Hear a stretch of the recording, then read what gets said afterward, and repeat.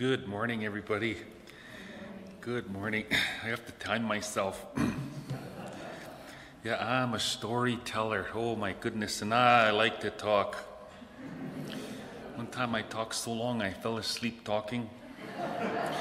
When I woke up, I was still talking. First of all, before I start, I want to say Happy Mother's Day. To all the mums out there, Happy Mother's Day. My mom is 80 years old. I phoned her this morning, wished her Happy Mother's Day. In our traditional culture, we believe that our women are closer to God than men are. On the spiritual plane, they sit higher than men, because only women can give life. And for that reason, our Creator chose them, of the species of human beings to give life. In our traditional culture, we value what our women say. The grandmothers have a big say in the decisions that are going to be made on behalf of the people. They call us a tribe or a band of First Nation people, a community. Yeah, if we're going to make a decision where to move the camp for the summer to chase the buffalo, we got to talk to Kokums, the grandmothers, first. We listen to the aunties, what the aunties say, because we value the women. And that's the traditional culture of First Nations people. So it's very fitting.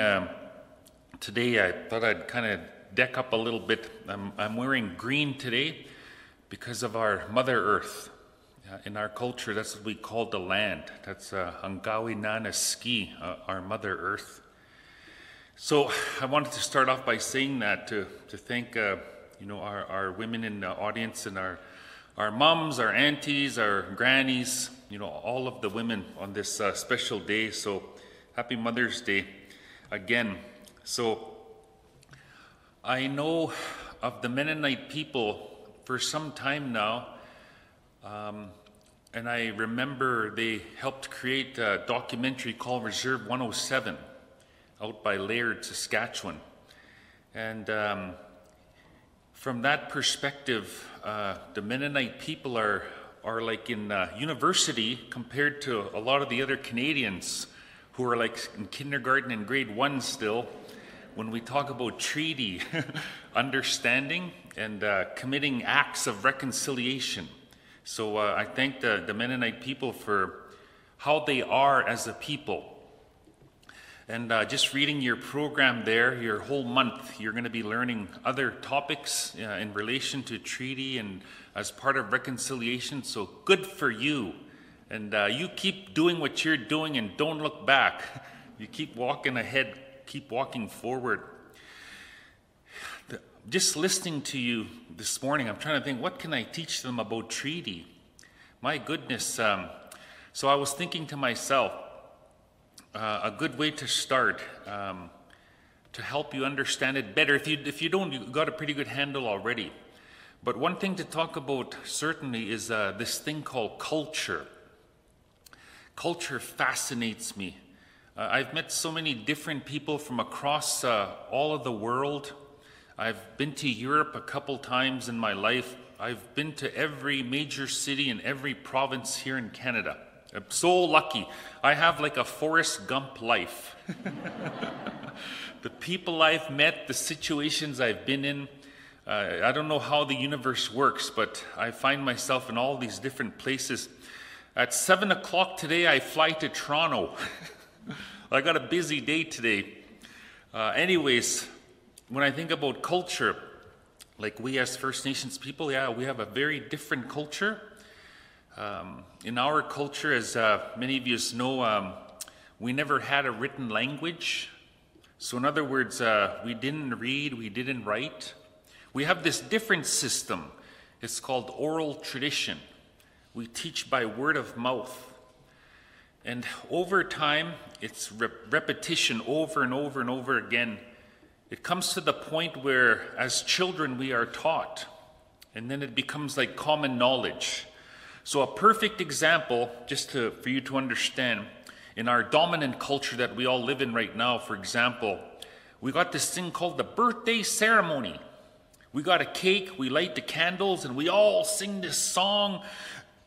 Do, do, do, do, do, do. You know the song, right? Everybody sings it. And then what happens after the song's finished? What do? Before we blow out the candles, we make a wish. Now, how is it you know that? I guarantee it's not from reading a birthday manual book. That's not how you learn to do the ceremony. I don't know how many birthday ceremonies you and I have been to in our lives, but we teach it to our children, and pretty soon it becomes common knowledge. Like everybody knows what to do at the birthday ceremony. Make a wish before you blow those candles out. So this is how we were taught in our culture, by word of mouth, by seeing, by breathing, by feeling, touching, experiencing, all our senses, over and over again. So when we talk about those treaties that were made, I hope you can understand. To us as First Nations peoples, we were so happy and we were so relieved that we made a treaty. It's like, yeah, we made a treaty! Because what was happening to us as a people, our way of life was coming to an end forever. For thousands and thousands of years, we live off the land, we hunt the buffalo. Well, the buffalo are near extinction, and we are outnumbered. And these other people from across the oceans, they have better technology than us. They got these things called rifles. We got these things called bows and arrows. If we fight, we know what's going to happen. So over time, we had to do something. Now, I'm going to ask a very silly question here. Okay, you're going to think this is silly, but does anyone here believe in God? Cool. What we did as First Nations, what can we do to make sure everything we ask is going to come true? So in our culture, we're not going to make a contract because we don't write. We don't read. Like, what could we do to make sure these promises we're making in the treaty are going to come true? What could we do? So what did we do? We had a ceremony that involves God. If you look at all the history books, you're going to find in every treaty negotiation that took place and in every treaty that was made, there's this thing that's called a pipe ceremony was held. So I'm going to share something with you that might kind of sound silly or crazy, maybe even, if you didn't know this. But to us, as a First Nations people, what that pipe symbolizes and what the pipe ceremony is all about, like, get this, we, as First Nations people, we believe when we smoke that pipe, we can communicate with God. That pipe is like a prepaid cell phone and no long distance charges. And it goes straight to God. The smoke carries the message to wherever God is. And in our belief, in our understanding, in our ceremony, that wooden part of the pipe is called the pipe stem. When you touch that stem, you must speak ultimate truth. You cannot lie to God. One day, you and I are going to be in front of our Maker, one day, and our Maker is going to ask us a question. And our answer, do you think we can lie? No way. We cannot. We will tell the answer, whatever our Maker asks us. So this is what we did.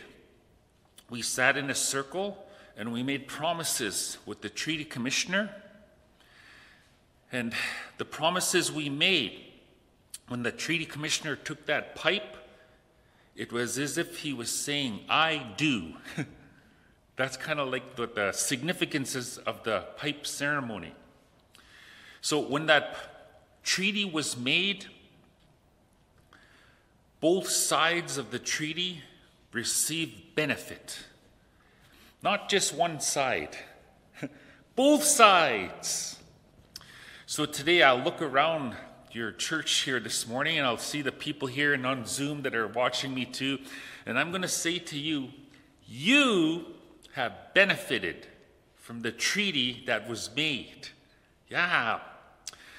And I know you know this already.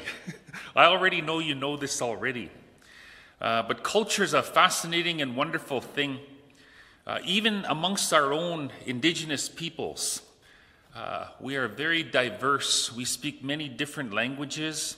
We have many different customs, traditions. We might look the same, yeah, but we are not the same. It reminds me of kind of like a funny story. To the east of us, say around where I'm going to later this evening, Toronto, part of Canada, and Ottawa, part of that, part of where our country is, they have different kinds of First Nations peoples there. In English, they are called the Mohawk. We know them as Mohawk people, but they have their own language, and in their language they call themselves the Haudenosaunee people. And in their culture, in order to be polite, when guests come to visit, you offer food. And you do this over and over again. You keep offering food. It's a sign of being polite and respectful. That's their culture. So in our culture, as Plains Cree people, in our Plains Cree culture, what we are taught to believe, when you are eating food, you have to eat all of it. Don't waste food. So when you go to the smorgasbord, you take what you can eat. Don't take no more, because you got to eat all of it. It's a sign of disrespect if you don't eat the food. So as the story goes, the two nations met. The meeting took place. They went home, and what did they think about each other? The Mohawk people thought, boy, those Crees, they don't know when to stop eating. All they do is eat. And the Crees, those Mohawks aren't very nice people. They tried to kill us. You see, we have these cultural differences that exist. Very different cultural differences. But it's only through getting to know one another, meeting, visiting, sharing, storytelling with each other, that we get to learn about each other. And at the end of the meet and greet meeting, what we start to find out is we're really not that different after all. You know, there are some little bit things here, little bit things there. Another difference in culture between us as First Nations people and like this dominant culture that we all live in is this concept called time. So I'm almost done talking here. Because we follow time, and I was really impressed that you started exactly at 10:45. Exactly. In our culture, we don't have clocks. We don't have watches. The ceremony will begin when enough people get there. The ceremony will end when we're finished. It's a different kind of time. When the treaty was made, we were asked, how long do you want this treaty to last? So in our minds, we don't have calendars. We don't have years. So in our minds, we didn't say, we want the treaty to last till the year 2088, because we don't think like that in our culture. What we said, we want this treaty to last for as long as the sun shines, as long as the grass grows, as long as the rivers flow. That's how long we want the treaty to last. And do you know what the treaty commissioner said when we said that to him? You know what he said? He said, okay.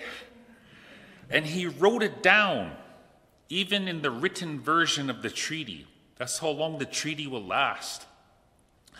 Today now, things are very different. The treaty that was made has two versions. There's one version, it's called the written version. You can read it online, go to the library. You can actually read what the written treaty actually says. But there's another version that exists, and the other version is called the oral history version.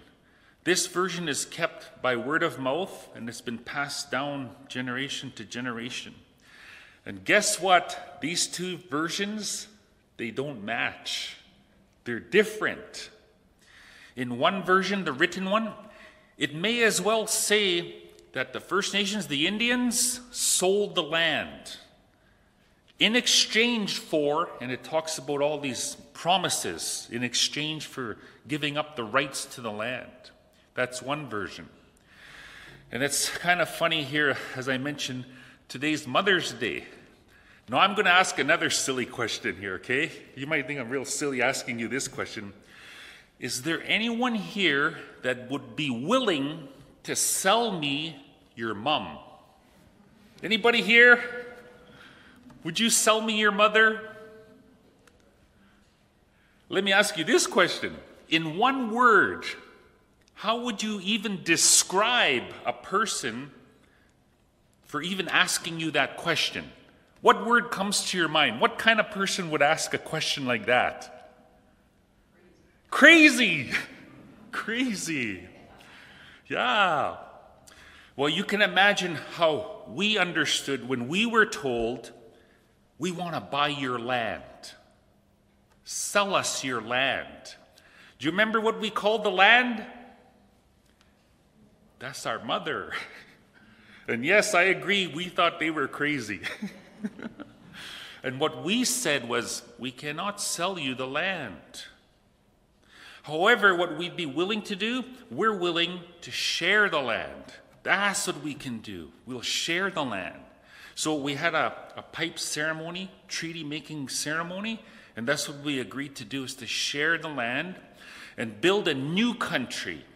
And in this new country, our children will play with your children. Yeah, and we will work together to live in cooperation and in harmony with one another. And we'll all live off the Mother Earth. Yeah, and we'll flourish as people in building this new country. So that's what the treaty teachings that I want to share with you. I could talk for longer and longer, but I got to stop talking. I just want to sing a short little song here before I go. This song was given to me. I asked this teacher of mine. I always used to hear him sing this song. It's a beautiful song. And what the words mean in the Plains Cree language is to be grateful for women, because our mothers give us life. That's kind of what the words mean. It's a real short song. If you want to sing along, it's on page 12 of your books there. I'm just kidding. Anyways, it just sounds like this here. Yeah, hey, hey, hey, yeah, hey, yeah, hey, ah, we, oh, hey. Hey, yeah, hey, ah, we, oh, hey, oh, hey, oh, hey, hey, ah, hey, hey, ah, hey, ah, we, oh, hey, oh, hey, oh, hey, na nasko matanis will e que se wate se go gawe imao e a o he e sa we da ko se be mate se we go be ke tamakoya just like that. So thank you for listening to me, and thank you for inviting me. Again, happy Mother's Day.